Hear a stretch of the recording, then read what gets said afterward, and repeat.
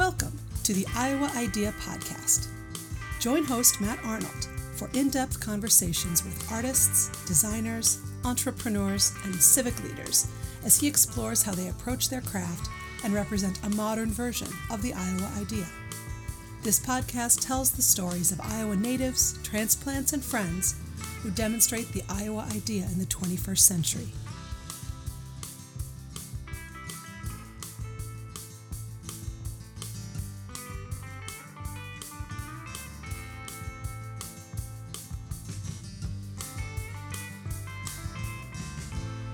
There are people who work really hard at it.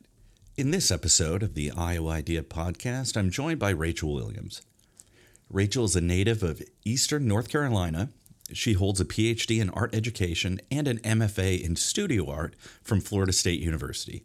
She's an associate professor of gender, women's, and sexuality studies and studio art at the University of Iowa, where she has worked since 1999. Her writing appears in Southern Cultures, Meridians, the Journal of Arts Management, Law and Society, the Journal of Poetry, Therapy, Feminist Studies, and Visual Arts Research. She's also the author of Teaching the Arts Behind Bars, and Rachel has two books published this year, Elegy for Mary Turner and Run Home If You Don't Want to Be Killed, The Detroit Uprising of 1943. Rachel shares her journey becoming an artist, teacher, author, and why she's a self-described fangirl of history. We discuss her work and influences. We explore her experience working with and teaching art to incarcerated women since 1994.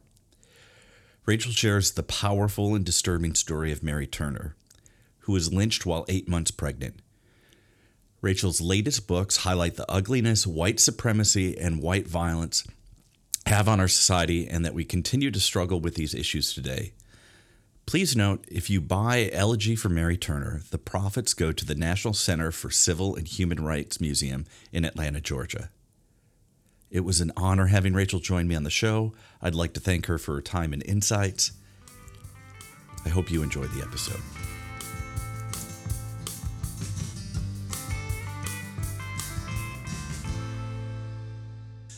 So, Rachel, thank you so much for joining us on the Iowa Idea Podcast. It's a pleasure to have you here. If you don't mind, could you tell me a little bit about yourself?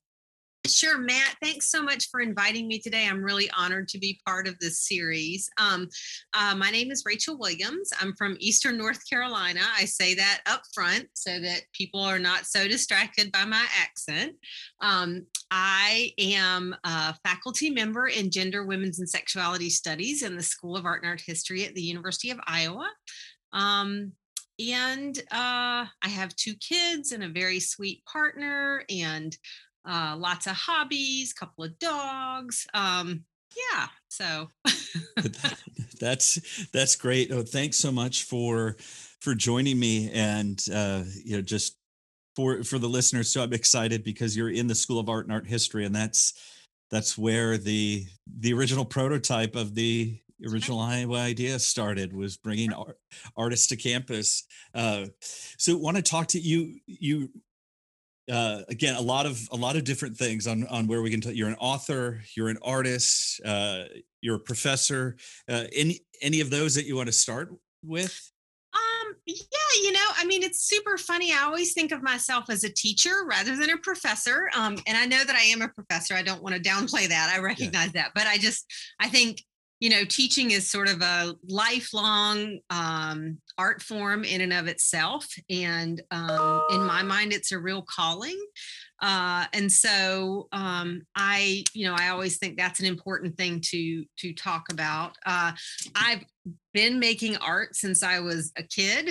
I can't ever remember a moment when I was like, oh, I'm going to be an artist. It's just sort of what I did. But I do remember having moments when I was like, oh, I could enjoy writing. I never thought of myself as a writer or someone who would, be good at writing. And I'm still, again, that's a lifelong art form. I'm not sure we ever get as good at writing as we would like to be. So.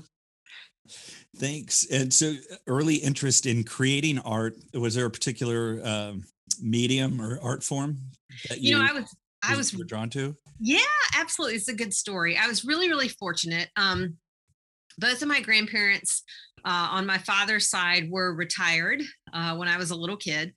And my grandmother, my dad's mom, was a school teacher and a counselor. And so, when we went to hang out with them, we were going to be doing something, basically the whole time. So it was not, and this is the 1970s. So television was not nearly the medium that it is now. And so I think she would get tired of entertaining us. And so then my grandfather would find ways to entertain us. And one of the things about him, that I always saw him as an artist. And he, looking back, I realized he was like a hobby painter. And he and my grandmother took art classes at the senior center, and he was quite dedicated to it and made lots of paintings. But he always had paintings going. And so he started me off working with oil paint, probably about when I was maybe 6 or 7 years old. And I just want to tell people that's really not appropriate for a 6 or 7-year-old, just if you're thinking about it. But, so that's kind of when I started making work. And I can remember, I was really into it. He had, gave me his old Pashad box and, had started me off with just the primary colors. So all I had for years and years was black, white. I can still remember it: Mars black, titanium white, cadmium yellow, cobalt blue, and I think it was Naphthol red, now that I'm thinking about it, but it could have been alizarin crimson, but that was all I had, and he was like, you have to make all your colors out of this. So that was actually a really good exercise. But I can remember being at home one day and painting all day long. I was in my bedroom. Again, not appropriate. You should not use oil paint in a closed room. And I painted this, and I'm from a very rural part of North Carolina. I remember painting this hound dog holding a duck in its mouth, which in my mind was like the height of really good art. And my dad came home and I was like, Dad, what do you think? Do you think I can be an artist? And my dad is a very thoughtful person and kind. And he said, honey, there are really two kinds of artists. There are people who are truly talented, and then there are other people who just work really hard at it. And I think, you're the kind of person who's just going to work really hard at it. And that stuck with me. I was like, okay. So, and he was being very kind. But that's kind of my earliest memory of thinking, yeah, I'm going to make art. This is what I'm going to do. So that's great. I want to talk about some of your areas of interest in academia. And I guess maybe before there's a couple things I want to jump into, but right now and I apologize, the whole, but you're in the Department of Women's Sexuality, Gender Studies. Yep. Gender, Women's and Sexuality Studies. Yep. Thank you. Thank you. That's great. How did you end up there? This is, I have been so fortunate and just really had a series of very serendipitous events in my life that have put me in touch with just fantastic people. So, my time at the University of Iowa started. Steve McGuire hired me and has played an incredible role in terms of my academic experience. He was a fantastic, and still is actually, mentor. And I was in art education, and a lot of folks in the field of education work very directly with K through 12 teachers in school settings. And while I did that, my interest was really more geared towards adult education, and especially adults who may not have easy access to education for whatever reason that might be. And I ended up, as a graduate student, I was very fortunate enough to have an experience where I was able to volunteer and teach art in a women's prison. And my dissertation ended up being about people who call themselves artists in prison. What does art do in that culture? And then when I moved to Iowa, I started working as a volunteer at the Iowa Correctional Institution for Women. And so I worked there for, probably 10 or 12 years, and I had a wonderful student. And I would just go by myself, or I had some friends, adult friends, who would go with me. So Jeffrey Palermo, who's one of my best friends, would often go with me, and we would do programs together.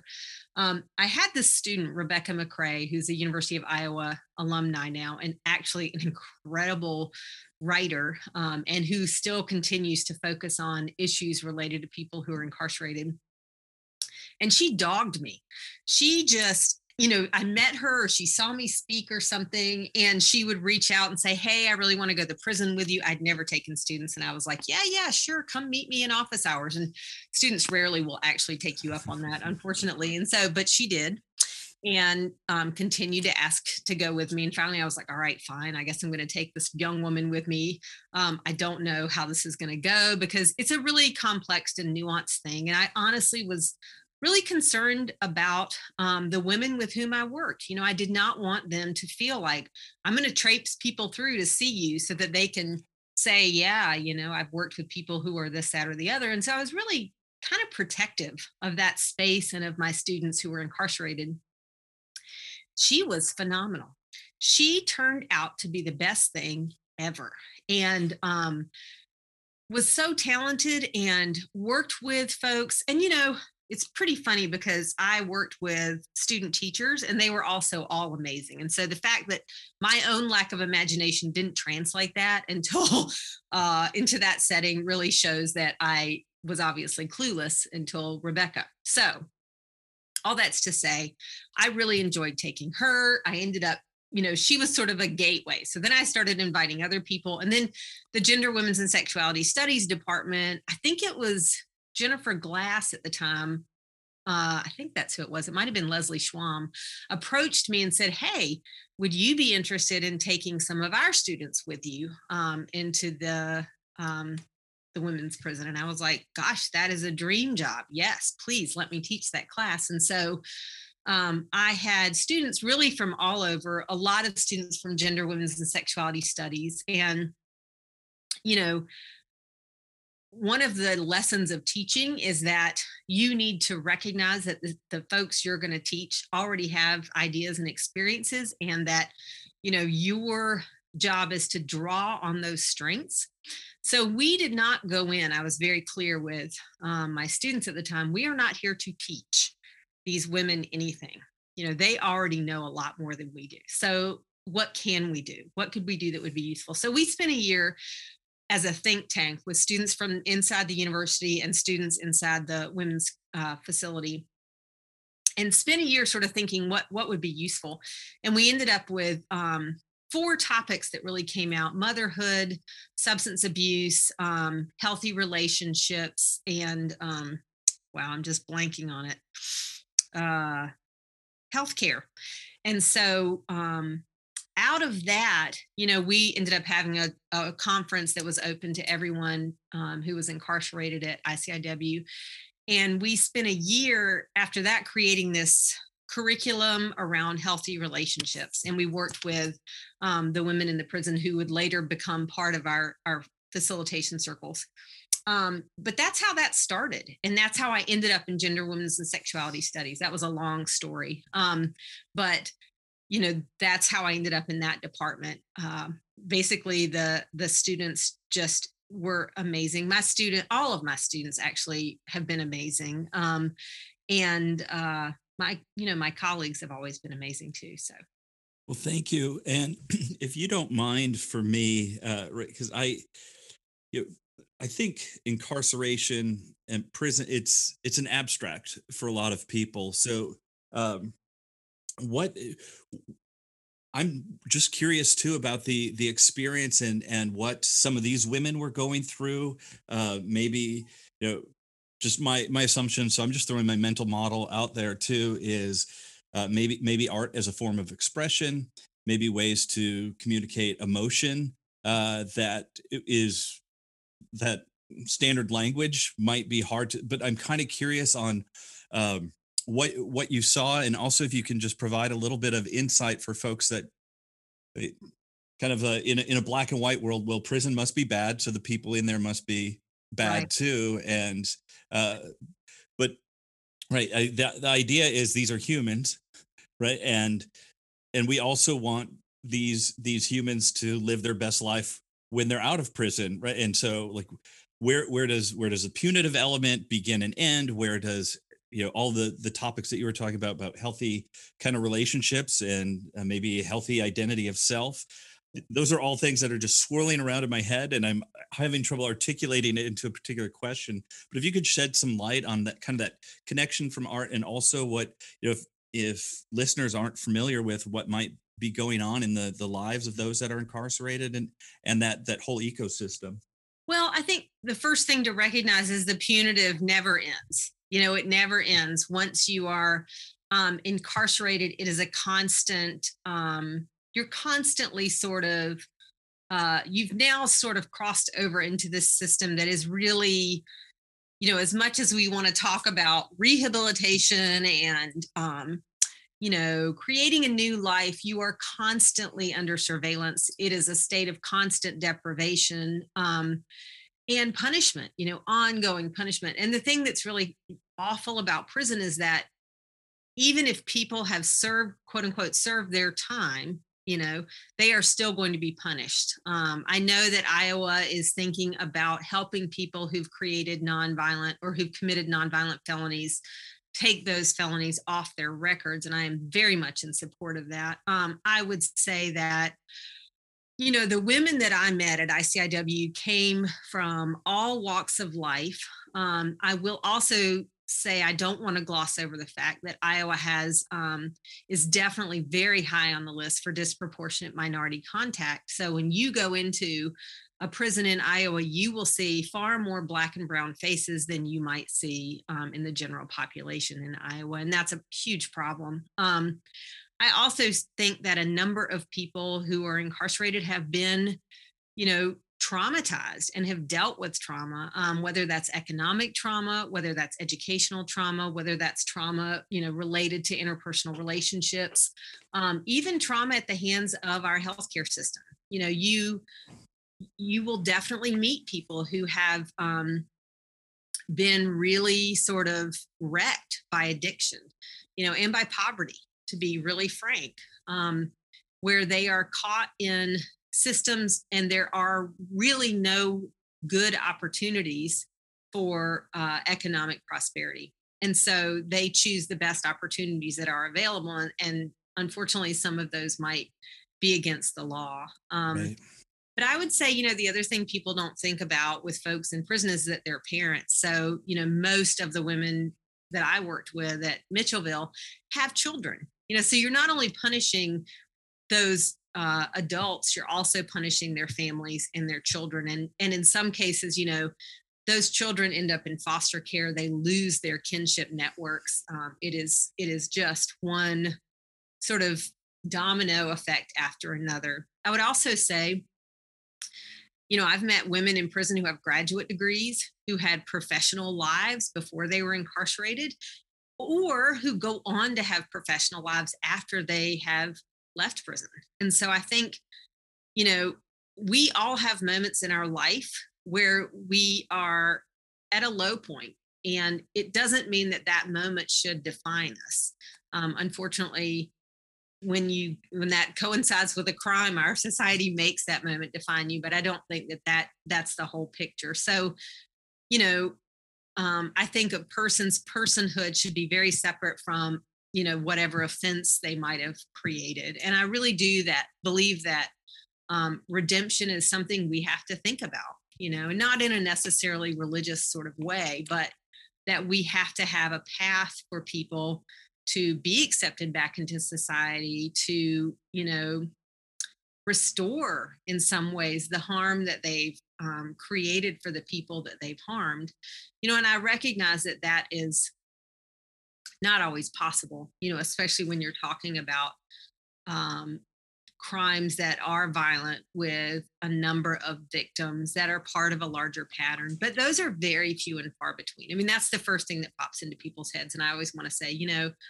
those folks, you could count those people, on, your hand in some instances in different units. So I think people have a real mistaken idea about who is incarcerated. So I'm glad you asked me that question. I appreciate that. Yeah, thank you. And I really appreciate the response. And one thing I want to follow up on is where you talked about parents being incarcerated and the domino effect. You know, it from a design perspective, you know, we talk about wicked problems, right? And these where there's so many interconnected elements, it's hard to have these discrete pieces where, like, okay, here was the crime, here was the punishment, and then there's really no clean redemption after Right. that, is what I'm hearing. And then when we talk about certain system elements maybe begetting more thing, right? Like, well, a child without a strong parental connection too, what's going on there? And it's I don't have a good way of articulating it, but I've been working with some folks lately, and we've been trying to talk about like design for social good, for lack of better terms. But Mhm. one of the things we're talking is having hard conversations with people and organizing them around what we're for, right? Because we get so, like, we butt heads with people so much on what we're against. But Right. what are the things that we're for? And so I even feel like the so many things with uh, prison justice, incarcerations, that it's so wicked from a problem perspective. But what is it that we're looking for, right? And if it is it redemption, is it a person that can participate in society? Then why do we have so many barriers that prevent them from like a smooth onboarding or reentry? And that's, again, I'm painting with really broad strokes, but just what I'm hearing too is I just appreciate you bringing up the kind of the mother-child relationship, which, in different departments, like in the universe, like in the College of Ed, right? We'll talk about early childhood and cultivating strong, nurturing relationships being so important for one's development as a whole person. And here, not only are we punishing uh, the person that the act, the crime, however we're going to define them, but then you have this cascading, or as you said, domino effect that probably isn't at the end of the day healthy, nor, if we had maybe rational conversations with our community, what we really want. Yeah. And I mean, honestly, I think prison creates far more problems than it solves. I mean, I really, and the other thing is there are a lot of other ways to do this. We do not have to, our country does not need to do it the way we've been doing it. When you talk about children, one thing, and again, this is where I want to separate a person's personhood from, a behavior or an act that happened. There are so many people who are outstanding parents who have gotten, caught up and incarcerated. And, if we took a minute and thought about, is there a better choice here? And not only is, who have they impacted, but also how will incarcerating them impact people? That's a question that I think needs to be brought up. And so when, I think about mothers who are primary caretakers, taken away from their children, those children, one, it creates a lot of confusion for kids. They don't understand, how is this person that is so good, that loves them, that's a very good provider, suddenly been, turned into this bad person. And that's horrible. But it also, that child has to go to school. Who advocates for them in school? And I want to say there are some amazing foster families. That is, no doubt. And our Department of Human Services, the people who are supposed to be looking out for those children, to a person, I think they do the best they can. They're incredibly underfunded. And there's just too much work. We've made too much work and not enough resources. I would love to see us think about rethinking resource allocation. What could we do with money that we're putting towards incarcerating people, in terms of, let's look at their family system, what's going on in this family system, that they were driven to this place where, was it that they didn't have adequate mental health care? And so substance abuse and addiction seemed, like the only option. Is it that, and no one was watching, no one said to them, hey, how many times are you doing this every week? What's happening there? And I'm simplifying it. I mean, it's obviously, Right. these are truly wicked problems, and they they have long histories. People don't just wake up and become, um, you know, caught up oftentimes. But I think, there's a huge impact on children. Children are that relationship with your parent, or guardian, or the person that loves you as a small child is really your first real introduction to relationships and human interaction in the world. And if Right. that's suddenly ripped away from you, what else could happen? If someone takes away your parent, what else could happen to you? That is definitely on the list of some of the worst things that can happen to people when there are healthy relationships. Thank you. And yeah, one of the things too for me from a systems perspective is systems themselves don't judge, right? They are, Mhm. right? But there's certain incentives in a system to beget itself. And so some of what I'm hearing too is uh when you said money that could be spent elsewhere, it, for me, and I don't claim to understand the space, but when there's private prison systems that profit off of it's what there's no incentive to rehabilitate or let one out Mhm. Well, early or and we, I have to be really frank about this. Public prison systems, they're actually, the number of private prison systems is actually a really small number in comparison to the prison system as a whole, prisons, jails, federal prisons. And those spaces are, you know, they exist on a very tight budget. I mean, I will tell you, if you talk to any warden in the state, they will actually probably tell you that the largest spending in their budget is related to healthcare, which surprises a lot of people. But also, our state benefits tremendously from incarcerating people. Our state benefits from not having to bid for furniture, or you know there's a false economy that if we build a prison in this town, we'll suddenly create a better economic picture. And actually, the outcomes for that, it's not true. Once you build a prison in a town, other industries don't want to be associated with that town. I mean, if you think about the prisons in Iowa, for example, and I said it too, yeah. they're named after towns. The Iowa Correctional Institution for Women, that is the name, but everybody calls it Mitchellville. People call places Clarinda or Newton or Anamosa. They don't call the name of Oakdale, right? Yep. Exactly. So, it's really unfortunate. And, in the bigger picture, the other thing is what people don't recognize is that the folks who are incarcerated are preyed upon by corporations that exist to derive profit from incarceration. So, one example I'll just say, well, there's a couple, gosh, Yeah. there's so many. One really easy example is telephones. Just to call out is an incredible expense, and to send an email. I mean, imagine if you are charged 25 cents per email a day. I say that to people and they're just gobsmacked. And I'm like, okay, so put that in your mind. And then imagine if that is the cheapest way to communicate with people. Right. That's so expensive. So that's just one tiny example. But things like, a bottle of shampoo that we might buy at a local grocery store is going to cost 2 or 3 times that much on commissary, in the prison. And the other thing people don't realize is what wages are in prison. So if you're making $1 a day, you're rolling in it. You're making a lot of money. And if you're an indigent person and your family's trying to send money to support you, and even the thought of that is maddening. I think about folks, and I want people to understand, I'm not calling out individual people. I'm just thinking about the system as a whole. So, Right.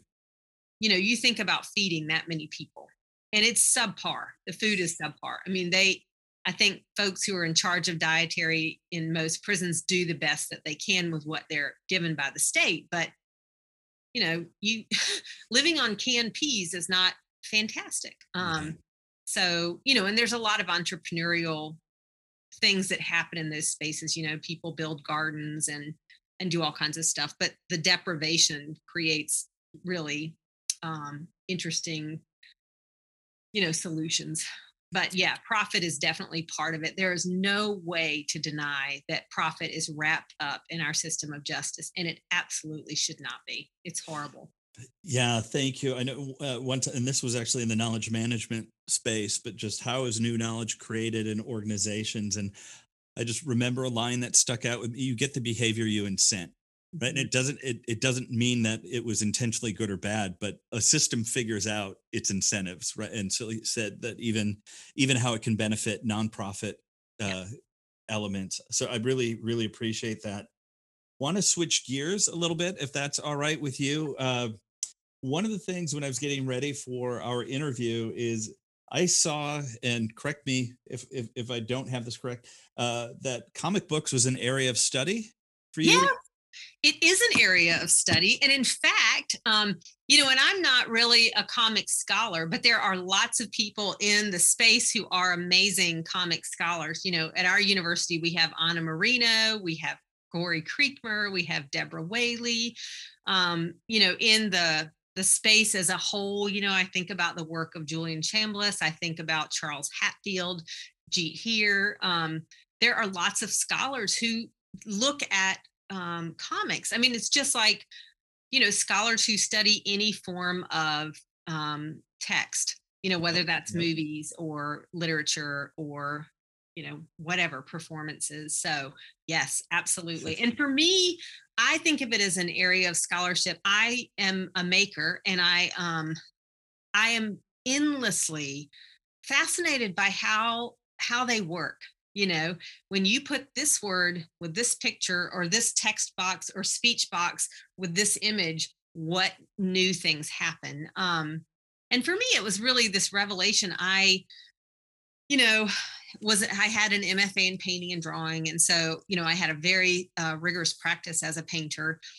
And I sort of switched lanes after my MFA because I took a critical theory class, and I'd always loved philosophy. And I took a critical theory class with Sally McRory at Florida State. She's the provost there now, and she's just, one of the most brilliant women.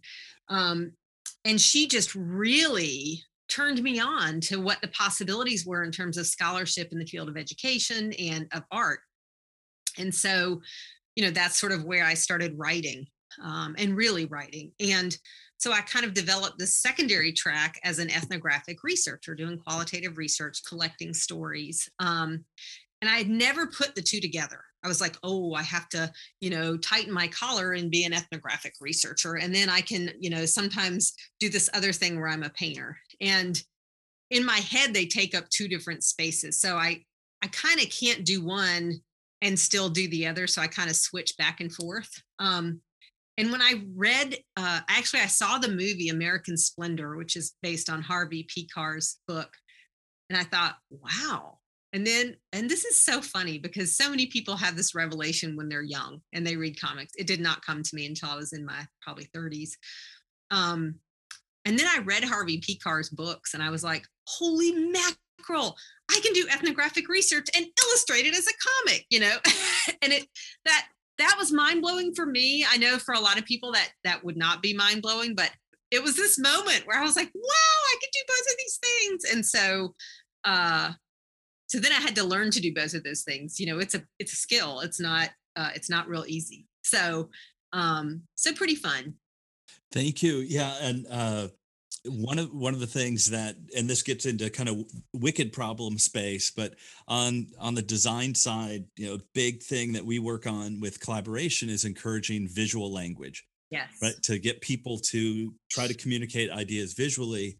And on some projects, I've been known to hire comic book artists to lay out what this is a story we're talking about, or this is what might be.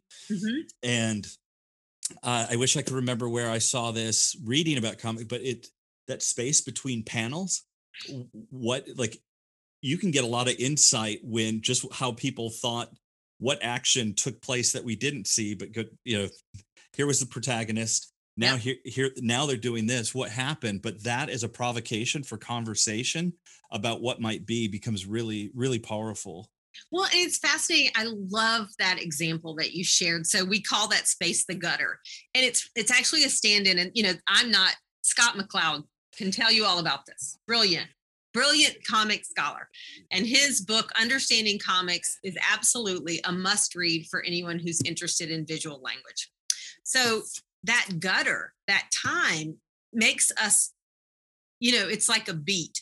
So then I think the way you put a picture A and picture B together and your experience squeezed between those things, if you think about it like a sandwich cream cookie, right?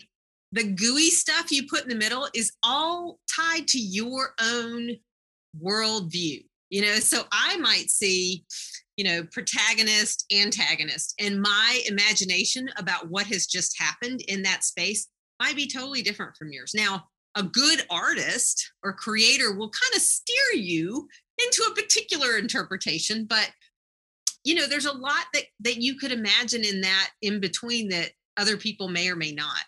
But it's also this, it's also a physical act. So I love to read. And one of the reasons I love to read is because, while I'm reading, my brain is making pictures, right? And so, it's just this wonderful sort of, you get lost. Like if you read a good comic book, to me, it's like it's the same experience as watching a film that's subtitled. I don't even realize that I've integrated the narration and the voices and the thoughts and the images. It's just seamless. And so that's when you're reading something that's really been well crafted. That I love it, and these might be kind of pedestrian examples, but what I'm thinking about is that when I was a little kid, I was really into Spider-Man, X-Men, Batman, but I remember that one of the things that frustrated me was how these storylines might jump titles, right? Or there were probably like 5 or 6 different versions of Spider-Man. And like, as a little kid, I just want a Spider-Man arc. So like, out of frustration, I left comics, and, some of my friends have been, comic book fans, their entire life. But then when I got a little bit older, I remember some of the work like that, Frank Miller was doing with like The Dark Knight, or Alan Moore, like with the Watchmen, or V for Vendetta. And what made me think that, one is that those have been translated into movies, but some really powerful stories there. And, upon reflection, it's not like I recall it as a graphic novel or a comic. It just felt like a really rich narrative whole, so it's like when I would have to look at the comic again to say, oh yeah, that was it, rather than the story arc that is like just fluid in my mind. Yeah. And the thing, what you just touched on is one of the other things that I love about comics. And again, I'm not a comic scholar in the way that, there are a lot of people who talk very deeply about this. So, is the multiverse. And one of the things about comics, is there's this cast of characters, right? Like, the essence of Spider-Man, right? Spider-Man works in this way, and these are the things that tick him off. These are the things that get him excited. But then anyone can take that concept of Spider-Man and build a multiverse. So like, they're super generative when I think about them as like cultural myths that all of us can buy into. For me growing up, so again, I'm going to age myself. I grew up in one of my absolute, and this is so bad now that I think about it, but one of my absolute favorite, I had 2 favorite TV shows, The Bionic Woman and Wonder Woman. And I thought Wonder Woman, Linda Carter, was honestly the most beautiful woman I had ever seen. Like, I would have given anything to grow up and be Linda Carter. And so, which is, of course, now there's all these layers there that you aren't aware of as a kid, right? So we'll just leave that there. But all that's to say, even watching the evolution of Wonder Woman, and Linda Carter is a multiverse of Wonder Woman, who looks very different from the original Wonder Woman, who looks incredibly different from the Wonder Woman that we're familiar with in, the movies that are out now. So it's super interesting that despite all the ways that she's been translated, that she still exists as like this cultural icon that's just ripe for the picking. As a storyteller, as a culture, we can all tell these stories using these characters, if we're into that, if that makes sense. Yeah, no, that's great. Yeah. And so as a kid, I was a fan of the Wonder Woman television show too, and like when you were saying, like, right away, I could, like, the magic power of the bracelets Oh, to yeah. be able to deflect You can bullets. hear the noise, when she's turning. You can probably hear the na. Yeah, who doesn't want a good twirl and music that supports them, and then it's a costume change, and you're all good. You just live in your underwear. How good can life be? It's pretty awesome, With Right. jewelry, like, yes, this is my life.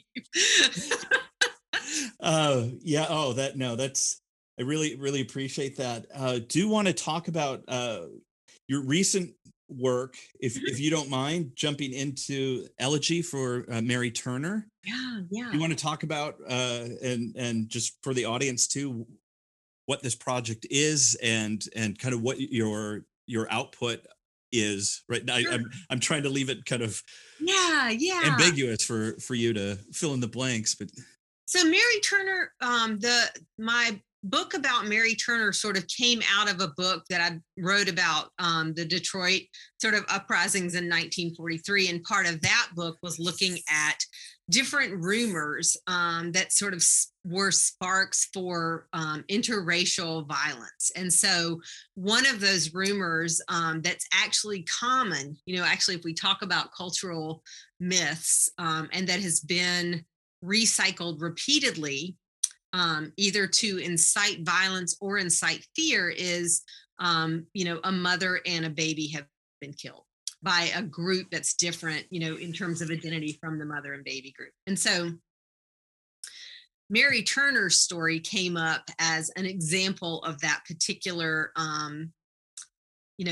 broad and ugly history. And Mary Turner is not a myth, obviously. So let me tell folks a little bit about that story if they're not familiar with it. And I'll tell you why I was drawn to that story, not only because it's horrendous and it was not well known, but I went to grad school at Florida State University, which is like an hour and a half south of Valdosta, Georgia, where all of this happened. And I taught at Bainbridge College. I was very familiar with that landscape. I'd been to Valdosta several times, driven through there numerous times.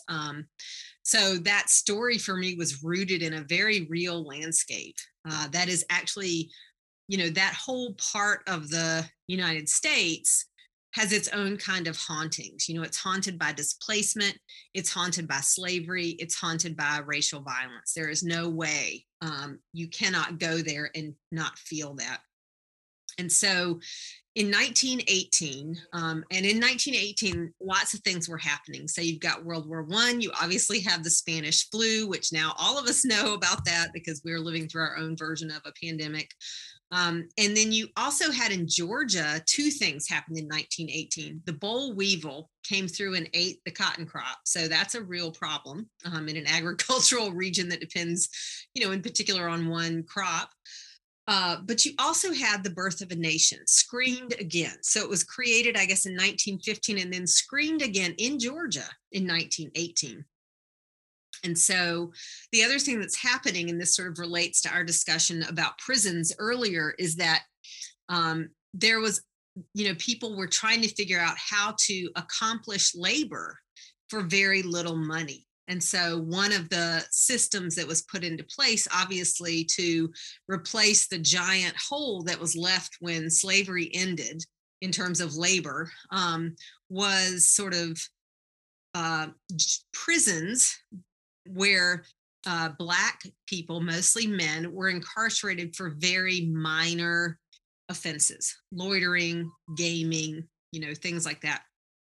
And these were, targeted. I mean, these were poor Black people that were targeted for these kinds of offenses. And so when they were put in prison, they obviously could not make bail to get out. So then landowners, white landowners, would come to the prisoner jail and basically bail them out. In exchange, that person would have to work off the bail on that farm. And, obviously that's never an even proposition. So, it cost me $30 to bail you out. I'm going to pay you $3 a day, and it's going to build interest. So suddenly you've entered into this horrible situation. And also, if you don't show up for work, if you don't fulfill this, you're going back to prison. So we have this terrible system put in place to deal with, the labor of harvesting cotton. And there's a landowner named Hampton Smith. He's horrible. He, in fact, cannot get people to work for him in a legitimate way. So he draws heavily on this system. And his wife is pregnant, and he has had several run-ins with different people. He's had fights with folks who have had to work for him and then said, this is unfair. And he's got the law on his side. He's a powerful landowning white man in Georgia. So one night he's in his house, and the story goes, and this gets muddy depending on who you talk to. One version is that his pregnant wife is standing in the window. She is shot through the shoulder. It goes through her shoulder and kills him. Now, whether that happened exactly in that way or not is hard to say. He's dead. Another version of that story is it was his own gun that he was shot with. And there's several sort of ideas about how that happened. So he's dead. He's got brothers. A group of men and boys come together and say, we have to rectify this. This is not right. And, you also have to recognize that in that idea, and really to some degree, it's a white fantasy, there's a pregnant woman, white woman. In some versions of that story, which are not true, she is sexually assaulted. She's, injured, not only with the gun, but also by the people who attacked the house. And, she runs away. Also a version of this story, which is pretty interesting. And we could talk more about this at a different point, but is that she's saved by some kind Black neighbors that she has across the way. So, and that's a trope, white woman saved by good Black people who like her. Okay. But, we'll come back to that at some other point. But anyway, so these white men come together, a posse, they go on basically a killing spree and begin sort of kidnapping and lynching Black men who they encounter, who they believe may or may not have some connection to this, this initial crime.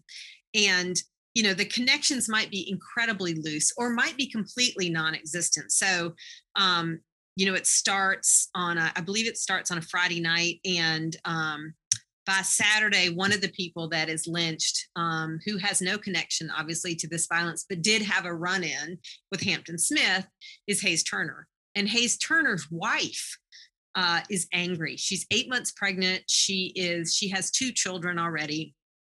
And she basically says, she's a Black woman, says, we know who did this. There should be justice, which really refers to the fact that when these lynchings happened, mobs of white people turned out to see this.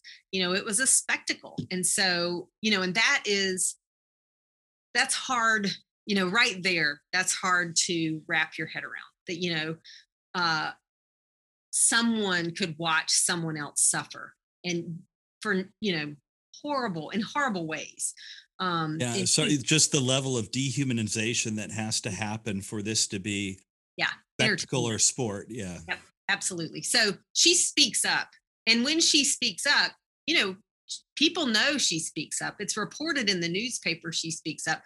These white men show up at her house and take her. They drive her by her husband's body, which is still hanging, and down to the Little River under the Folsom Bridge, and they lynch her. And I won't go into details about how she's lynched. It's quite violent and horrible. And in that process, her baby is killed. And I don't use the term baby.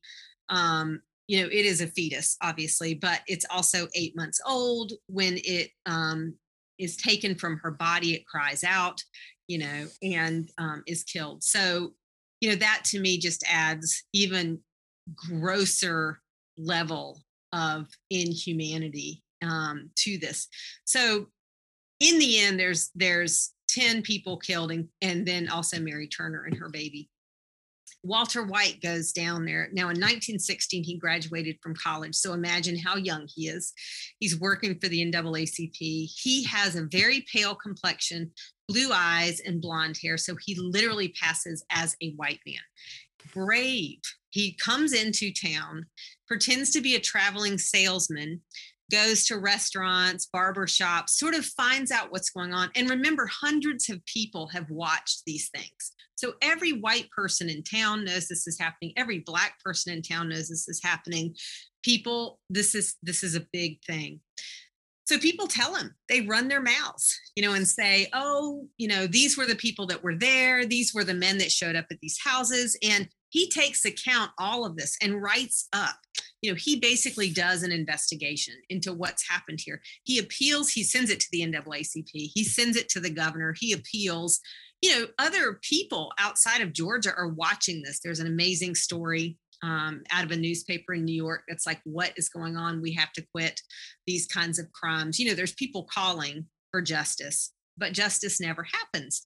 And so, it's that my new book is really about all of those things, and really about that justice never happens for those people. And it is also, I'm really lucky because Mariame Kaba, a really well-known activist and writer who just published a book, We Do This Until We Free Us, which is phenomenal, about prison abolition, wrote a piece for my book and about Say Her Name, which is really part of the thing. I really want people to recognize Mary Turner's story, but also recognize that there were many, many women who were lynched, sometimes with their daughters, sometimes with their mothers or sisters.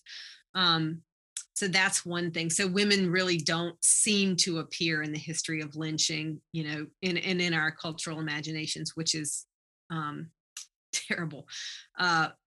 The other thing, I also had Charles Forehand, who is the great nephew of Mary and Hayes Turner. He wrote a piece for this. And it is so moving. And he talks about there is no place to rest their heads, and really referring to the fact that, Mary Turner was never, her tombstone, so to speak, was a whiskey bottle and a cigar butt of one of the people who had killed her and her baby. And so, her memory was never moved, resurrected, remembered, memorialized until, years and years later, almost 100 years later.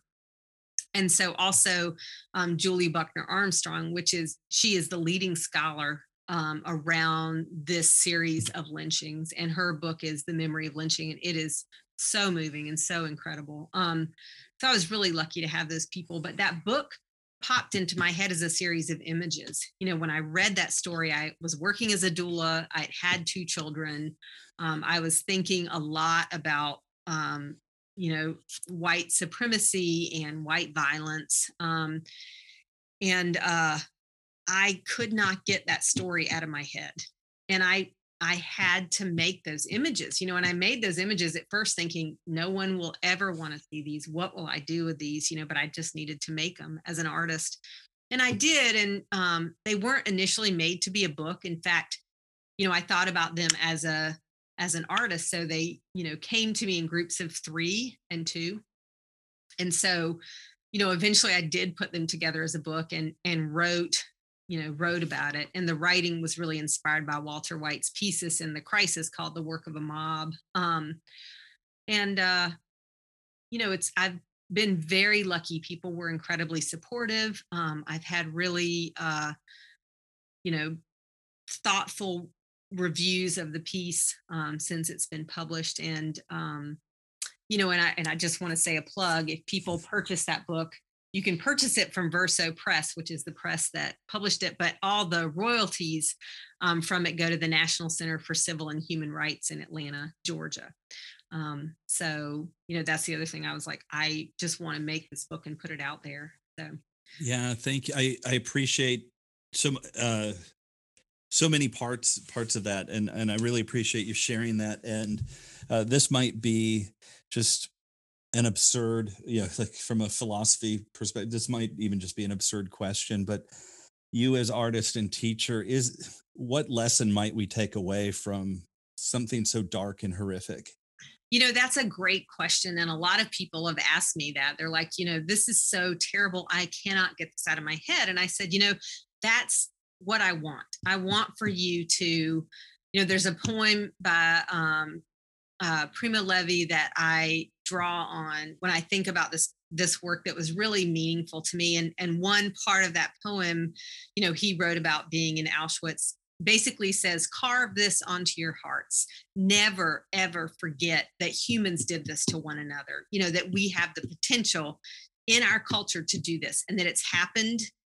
We never want this kind of violence to be possible ever again. And if we forget, it becomes possible, and it might be it might look different, but it's the same thing again. So, I mean, that to me is, what I really wanted people to recognize. I mean, when you look at photos of lynchings, you see gleeful groups of white people, looking at another human and taking pleasure from their brutal, humiliating, horrible death. And a lot of people always assume, well, I would never do that. And I'm like, actually, if you had been around at that point in time, you really can't say what you would have done if you were a white person. And so I think that's really important to keep in our forefront what we are capable of. And that's the dark side of what we're capable of. Obviously, we're capable of amazing and good things as well. Right. Yeah. And thanks again for sharing such a powerful story.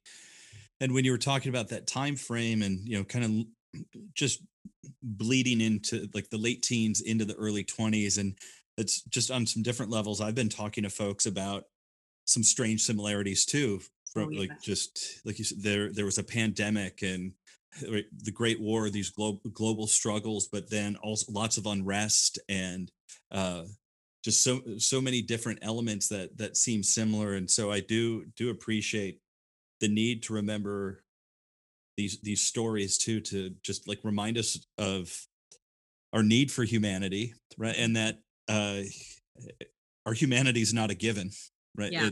And so how do we cultivate our better selves? Yeah. And I don't have an answer, but I think stories and work like you're producing do help remind us of the dark side.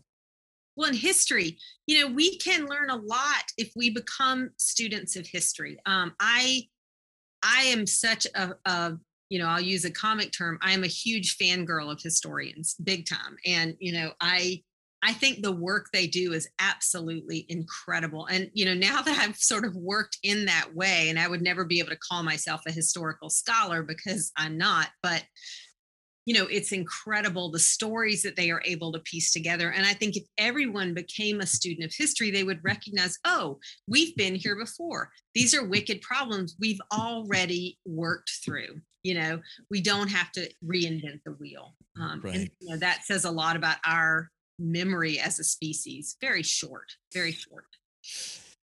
Thank you.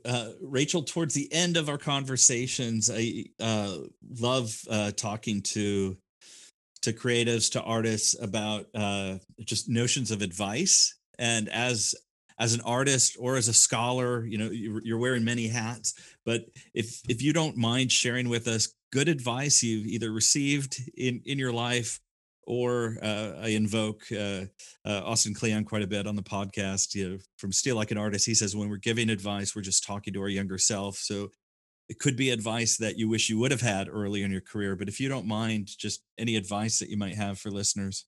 Yeah, I'll just circle back to really, the thing my dad said, which is some people just work really hard at it. And I think, honestly, as people, if you find something you love and work really hard at it, good things are going to happen. I mean, it might not be your career, but it might be your calling. And so I think, that's actually a really, for me, that's a real positive and possible generative thing. I mean, I think the other thing too is, try to do no harm, do good things for other people and stop and ask yourself, am I going to hurt anyone here? Is this going to be okay? Am I making the world, a better place for other people, not just myself? So. Oh, that's great. I really, really appreciate that. And in the spirit of qualitative research, were there any topics we didn't cover today that you thought we might touch upon? Oh, I mean, this is a whole nother podcast, but I think, for me, qualitative research is really about stories. And I think stories are probably some of the most powerful forces within our culture. And I think that those stories, are spoken in different ways. They're through songs, they're through images, they're through interactions. They're all around us all the time.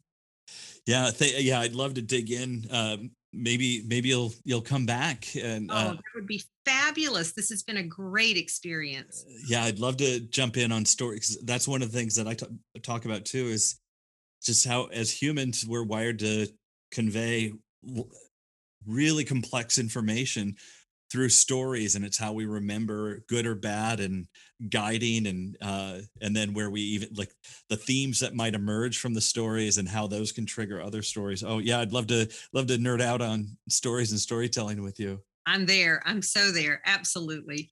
And again, I will make sure that I have a link in the description. But could you say again where folks might Elegy for Mary Turner, where they could get that so that funds do go to? Yeah, absolutely. So if you're local in Iowa City, I believe Prairie Lights has it. Obviously, you can go to Verso Press, VERSO.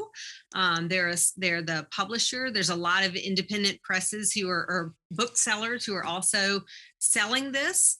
So I think you can get it that way. I think it's also available as an ebook. You can get it on your Kindle. And then the other books I mentioned, obviously, We Do This Till We Free Us, Miriam Kaba's book. That's available through Haymarket Press. And Julie Armstrong's book is available through, I have it right here in front of me, the University of Georgia Press. So, you can get all of those at your local booksellers. That's great. Rachel, thank you again. I really appreciate it, you having taking the time, having you on the show. So it was an honor to get to talk to you and your projects. Well, thank you so much. And thank you for spreading the good word about the Iowa idea. It's so important to bring people together to think about how to solve wicked problems through lots of different lenses. So thank you so much. Thank you.